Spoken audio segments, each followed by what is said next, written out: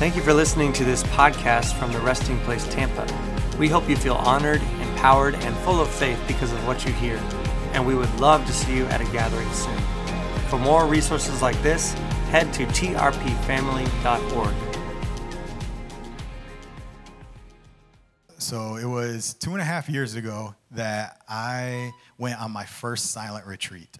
For those of you who don't know what a silent retreat is, Kala is a ministry that Miss Vicky Piccarelli, stand up Vicky. Everybody, whether you know her or not, you need to be cheering loudly for this woman. She is a big part of the reason of why I am even standing here. These silent retreats are a big reason of why TRP has made it as far as it has, why my marriage has made it as far as it has in these past few years, because of because of her yes that she gave to God to, I mean this with all the honor and love in my heart. Let's just take it back. God tells Vicky, hey, I want you to start a ministry where people are going to be quiet for 48 hours. Everything they know and hold dear to their lives, they don't get. They're going to pay you to come so you can take stuff away from them, not allow them to talk to anybody, and you're going to take their phone. Who in their right mind is going to pay for that? I can tell you it is one of the most valuable investments I have made in my life in 38 years. It is without a doubt, hands down, one of the things I hold near and dear to me. And so what a silent retreat is, Vicky and her team, they go and they pick these places, and you go for 48 hours. It's from Tuesday to Thursday, and it's exactly what it says. It's a silent retreat. Everything is taken care of. Your food, your lodging, everything. They take your phone away. It is you and God. It is incredible. And you know what? I'm going to do this real quick just because I forgot to do it in the last gathering. So I actually want to show the pictures real quick just to give you a little visual of, so this is my friend Mike Russo. I came with him. I couldn't believe he came with me. This man sat right there basically for 48 hours. Every once in a while, I'd check to see if he was still there, and he'd stand up and he'd stretch a little bit. And if the sun would move, he'd just redirect his umbrella. That was Mike. Next. That's Britt. So this is the beach area, the lake right here. And it was so windy. I mean, it really felt like you were on the ocean. Like the waves were crashing. And it's just time with God. Next. That's where I spent 90% of my time there, reading the book, listening to the waves. It was incredible. Next. That's how it ended up. And it's okay because it's a silent retreat. You can sleep. You can do whatever you want. I had my time with God, and then I had my meditation time. Next. This is where we were eating. Like I said, they supply every meal for you. You literally do not have to worry about a thing. So we eat in silence, and you can't eat together. You can't eat separate. Next. This was everybody that went, men and women. It's awesome. I will say, leave that up there. My first silent retreat, I was the only guy. There was not co-ed silent retreats yet, but I wanted to go. Caleb knew I needed to go. I needed a break. So we went, and it was me and 25 other ladies there, and it was great. I mean, we couldn't talk to each other. We couldn't do anything, so it was, I had my own room, and everything was great. But now to see all these men, that was 2.5 years ago. And again, see, God's expanding my mind. I was like, this is cool, but I don't know how many guys will actually shut down, or how easy it'll be for guys to come and look at this. This is, so many men, and they received so much revelation from this. It's amazing. This is not a woman's thing to do. This is not this is absolutely for everybody. Is that all the pictures? I think so. Okay. It probably is. You can go back to clear the logo or whatever. Get in. Everybody's staring at that the whole time. So that's in a nutshell what the silent retreat is. What God told me to speak on today. And one, I'm going to give you a little nugget that he gave me from the silent retreat, but also I'm just going to walk you through what it really means. And God is going to have me use a scripture of the Bible to walk you through what happens at a silent retreat. And I absolutely think this is the best investment you could make in your life, in your marriage, in anything. Like getting away, having to be nothing to no one for 48 hours, being able to just be a son and a daughter of the King, I can't even describe it. Like none of these words are going to do a good enough job, as much as I'm going to try, as for you to actually just go and participate. And that's what I'm hoping. If this is for one person, I don't care. I'll talk about this for a month. It is absolutely valuable enough for me that if just one of you considers going to this or even sowing a seed to send somebody to this, that is absolutely more than worth it to me. But so one of the things while I was going, so on silent retreat, it is. You get 40 hours once they pray you into silence, and we worship, and then they pray. And when they say amen, and that first time you go, the first time I went, it was like, amen. And you wait for what's next. Wait for Vicky to give you another direction. Or, okay, you guys can leave now. And there's nothing. There's nothing. Like, it's just, you can sit in that room longer if you want to. Like, you can do anything you want. You need to be led 100% by the Holy Spirit. And so the first thing I did on this one is I searched the entire ground. I want to know every square inch of where I'm at, because I want to see if there are, special hiding places or somewhere for me. I take a hammock. I'm like, I take my hammock. Do I need to put it somewhere? Like, I'm here to rest. And so I went all the way around the campground and found some different spots. And the second day, the first morning that I was there, I went for a jog. And I'm like, I'm gonna exercise. And it was good. I intended to go 4 times around the block, around the park. I made it 3, and then Holy Spirit was like, rest. And I was like, okay, God tells me to, and I'm going to do it. And the next morning, I intended to do the same thing. I made it a half a time around, and my mind just wouldn't stop. I couldn't turn my brain off. And I kept thinking over and over again, like, I go into it with all these deep questions. Like, God, this is 40 hours just me and you. Like, this is the time to answer some big questions in my life. And so I go around, and finally God's like, you just got to relax. You just got to chill. So you saw there was all the beach area, which that's where I hung out 90% of the time. But about halfway through my run, I was kind of by the entrance, and I'm like, God's like, I want you to rest here for a little bit. And it was grass, and it's been hot, not a lot of rain where, so it's not like it was just lay in this lush field. Like, there was ants and stuff. I'm like, I'm not laying there. And God's like, this is where I want you to rest. And I turn around and look, and I'm at the highest point of the entire campground. Like, I can see it. When I turned around, I was focused on what was right in front of me, but as soon as I turned around, I could see everything. I could see all the water. I could see the cabins. Like, I got an entire lay of the land. So I was like, all right.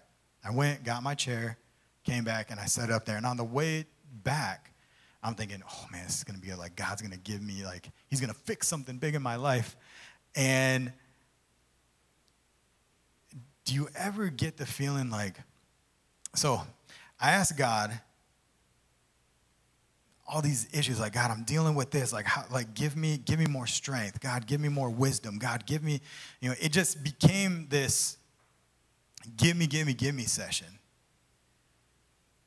And I'm like, God, I need you to give me more wisdom so I can preach better sermons, and I need you to give me more self-control so I can, actually work out every day, not just when I'm at a silent retreat, and like all these things that these things I've asked for, and there was, much deeper, things that I'm like, God, like, I need you to fix this in my life, because some of these things I've been dealing with for years. Some of these things I'm like, God, like, what's going on? I kept asking him. And when God speaks to me, especially in my quiet time, I'm curious. I'm not going to ask everybody, but what does God sound like in your head? Because in my head, it is straight up Mufasa. Like it is, like James Earl Jones is in my head when God talks to me. It's just this smooth, deep, like, son, what are you doing, you idiot? And I'm like, huh. It's usually Mufasa. Sometimes it's the James Earl Jones from Sandlot. I don't know why. Those are always the two that I go to. But I'm asking him all these questions, and he was like, why would I give you something you already have? He's like, you're asking me for all these things that you already have. And I'm like, if I have these things, why am I still broke? If I have all these things, why am I still hurting? Why am I still struggling with these things? And he brought me back to Romans 8, and we're going to be 16 and 17. It says, for the Holy Spirit makes God's fatherhood real to us as he whispers into our innermost being, you are God's beloved child. And since we are his true children, we qualify to share all his treasures, for indeed we are heirs of God himself. And since we are joined to Christ, we also inherit all that he is and all that he has. We inherit all that he is and all that he has. We will experience being co-glorified with him, provided that we accept his sufferings as our own. When I finally went back to read that last verse, that last sentence always gets me. We will be co-glorified, provided that we accept the sufferings as our own. I'm like, I don't know that I want that part. I like the inheritance. I like the being one with him.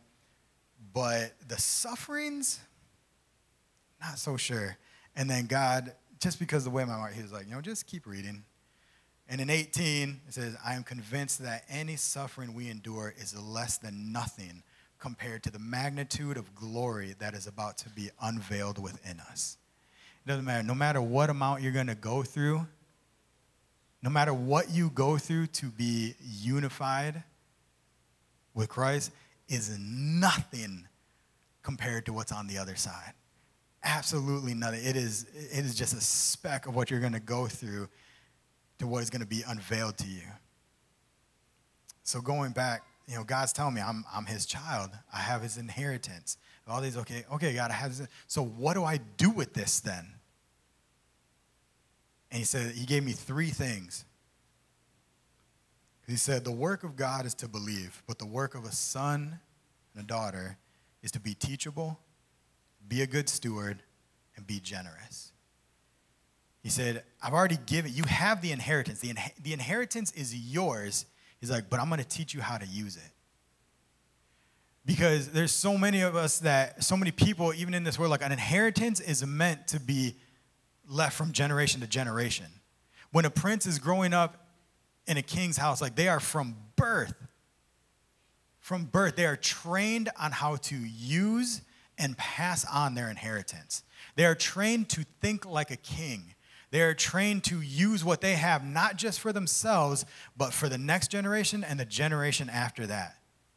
It says, you have to be teachable. And he said, and then I will show you how to steward it. I'm going to show you how to steward your inheritance. So many of us, we get things, it's the classic lotto scenario. Like all of a sudden somebody gets this blessing from God and millions of dollars instantly into their bank account. They're like, this is all that I needed to fix all my problems.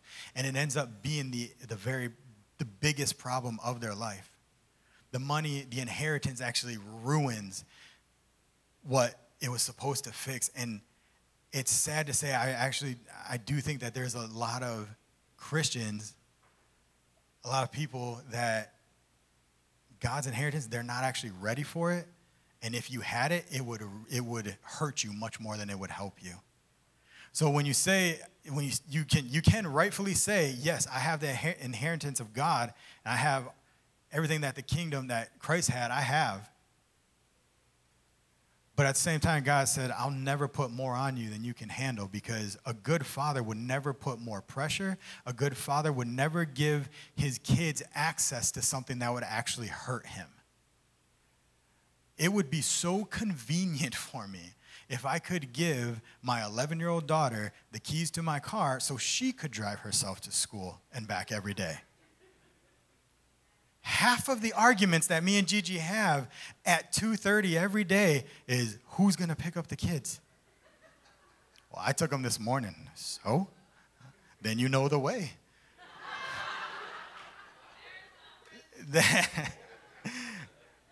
It would be so convenient if that happened. But she would destroy my car. She would likely hurt other people. The likelihood of her hurting herself and her sister, who she'd be taking to school, is extremely high. Now, when she is of age, my car is her car. Everything that is mine is theirs. But I will never put more responsibility or give them the access that they are not ready for to steward. And then the final thing is, be generous. Help me to share it. God wants you to be a generous, like, inheritance is for generation. That's generational wealth. Not just wealth of money. We're talking about of spiritual things, of the things that, because we've accepted his sufferings as our own, that the glory that is coming is going to be so unmeasurable. But if we are not staying teachable by the Holy Spirit and by the ones that the Holy Spirit has brought into our lives to teach us, if we have not learned how to steward the gifts that he has given us, then you're not going to have anything left to share. You're not going to have anything left to be generous with. And the little bit that you have will end up draining you, because you're only going to give what you have in your own hand. Because our nature is to be generous. Our nature is to be kind. Our nature is to give like Jesus gave to us. We're made in his image. But if you're not stewarding it well and he's not giving you access, you're just going to give what you have, and then you're going to be left with nothing. That's not an inheritance. That's not a true child of God. You're not operating as a true child of God. So be teachable, be a good steward, be generous. That, to me, that is how God showed me it's to stop doing this rat race, to stop doing these things over and over again every year, knowing the truth of the inheritance that I have. That no, I get to now know how to function in it. So I'm going to, y'all, actually, I'm just going to tell you right now, we're going a little over. We're going a little late because this next part is really good. So I asked God, how do I articulate to you guys the experience of a silent retreat? And he gave me Psalms 23.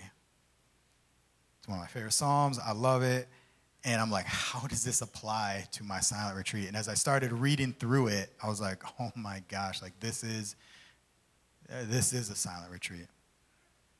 So I'll read through it one time real quick.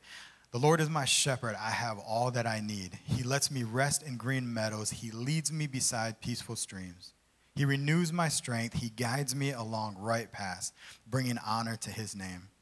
Even when I walk through the darkest valley, I will not be afraid, for you are close beside me. Your rod and your staff protect me and comfort me. You prepare a feast in the presence of my enemies. You honor me by anointing my head with oil. My cup overflows with blessing. Surely your goodness and unfailing love will pursue me all the days of my life, and I will live in the house of the Lord forever. So I'm just going to walk you through this step by step. Verse 1, the Lord is my shepherd. I have all that I need.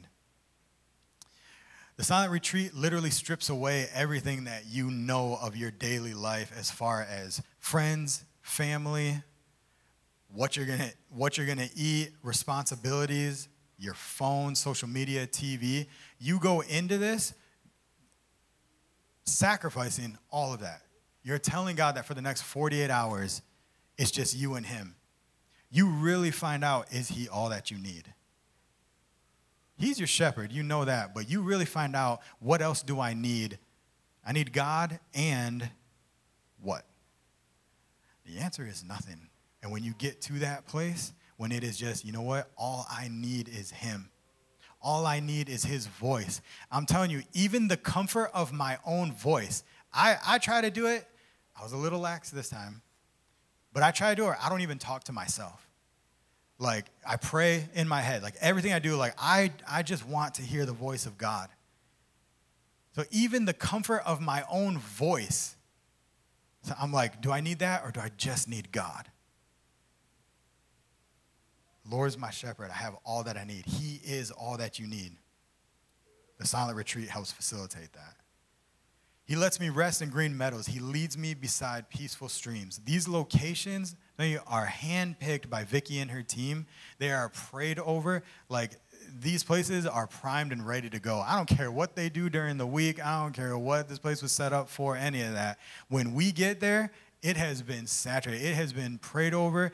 The intercessors, they have prayed over your rooms by name. Like, you are stepping into heaven when you step into this silence. And it's not about doing nothing. The silent retreat is not an escape to nothing. It's about an intentional time with God. It's about intentionally leaning on him and knowing that, all right, for these next 48 hours, all I need is you. No matter what I come against in these 48 hours, all I need is you. And it really is. It says, you know, he lets me rest in green meadows. He leads me beside peaceful streams.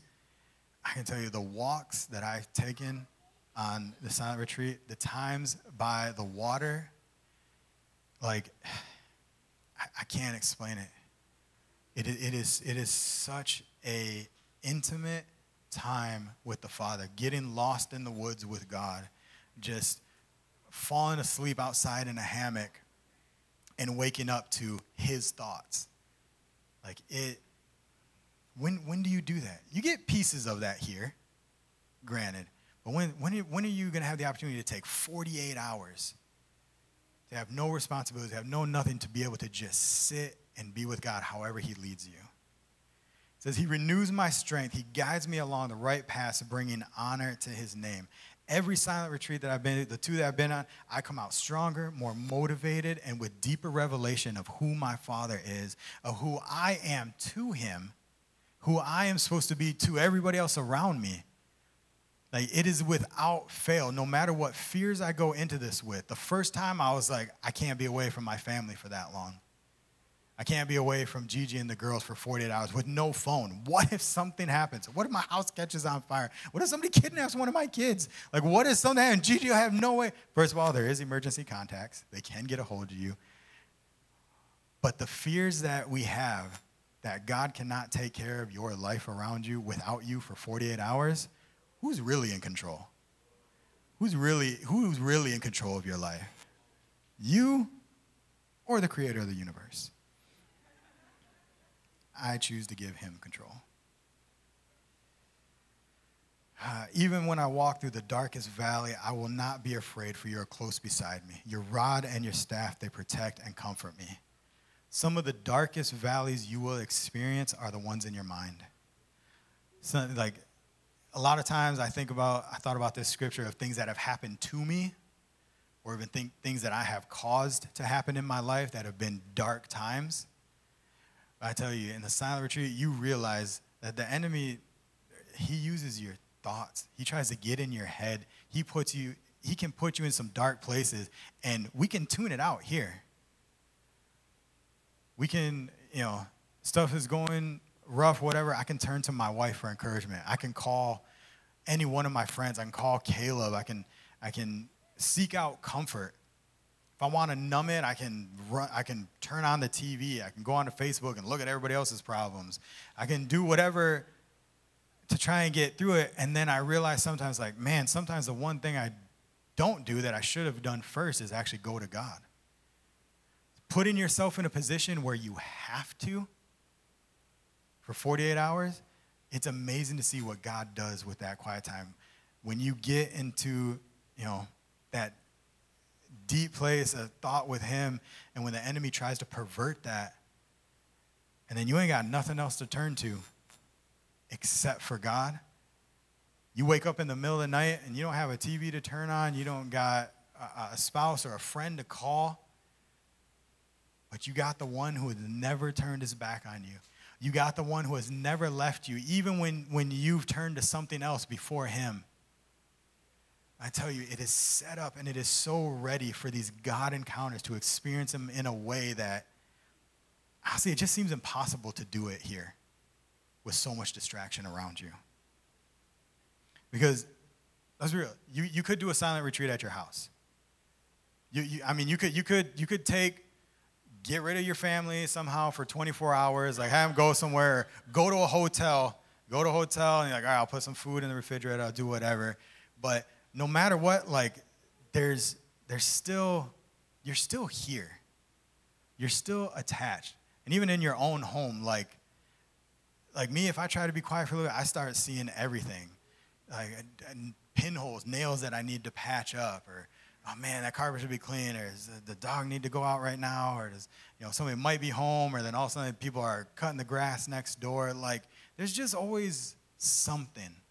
But when we're intentional, when we've sown a seed, when we've put a cost to say, God, I will sacrifice not just my time, but my finances and everything to be just with you, I promise you, there's my words are falling short of how amazing it is. You have to go and experience this. Verse 6 says, surely your goodness and unfailing love will pursue me all the days of my life, and I will live in the house of the Lord forever. That's the house where we rely completely on him before anything else.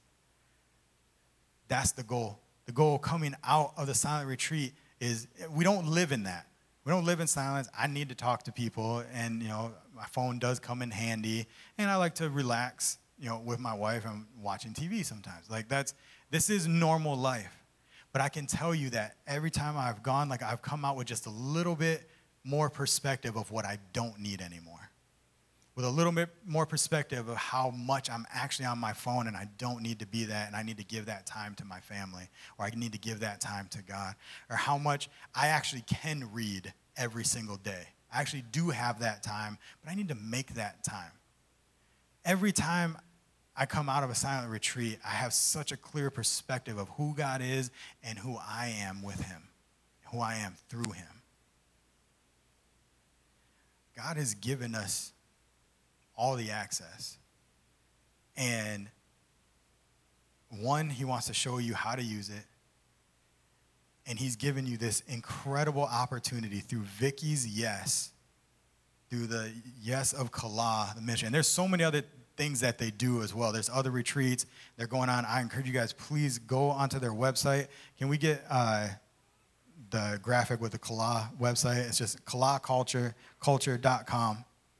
Please look that up. They have events going on all the time. Like, plan for it. Don't just stumble into this. Plan for it. Plan to take that time away with God. Plan to make that sacrifice, to make that commitment. Say, you know what? 48 hours, Papa. How much of my time have I given to so many other things? I'm going to give this to you.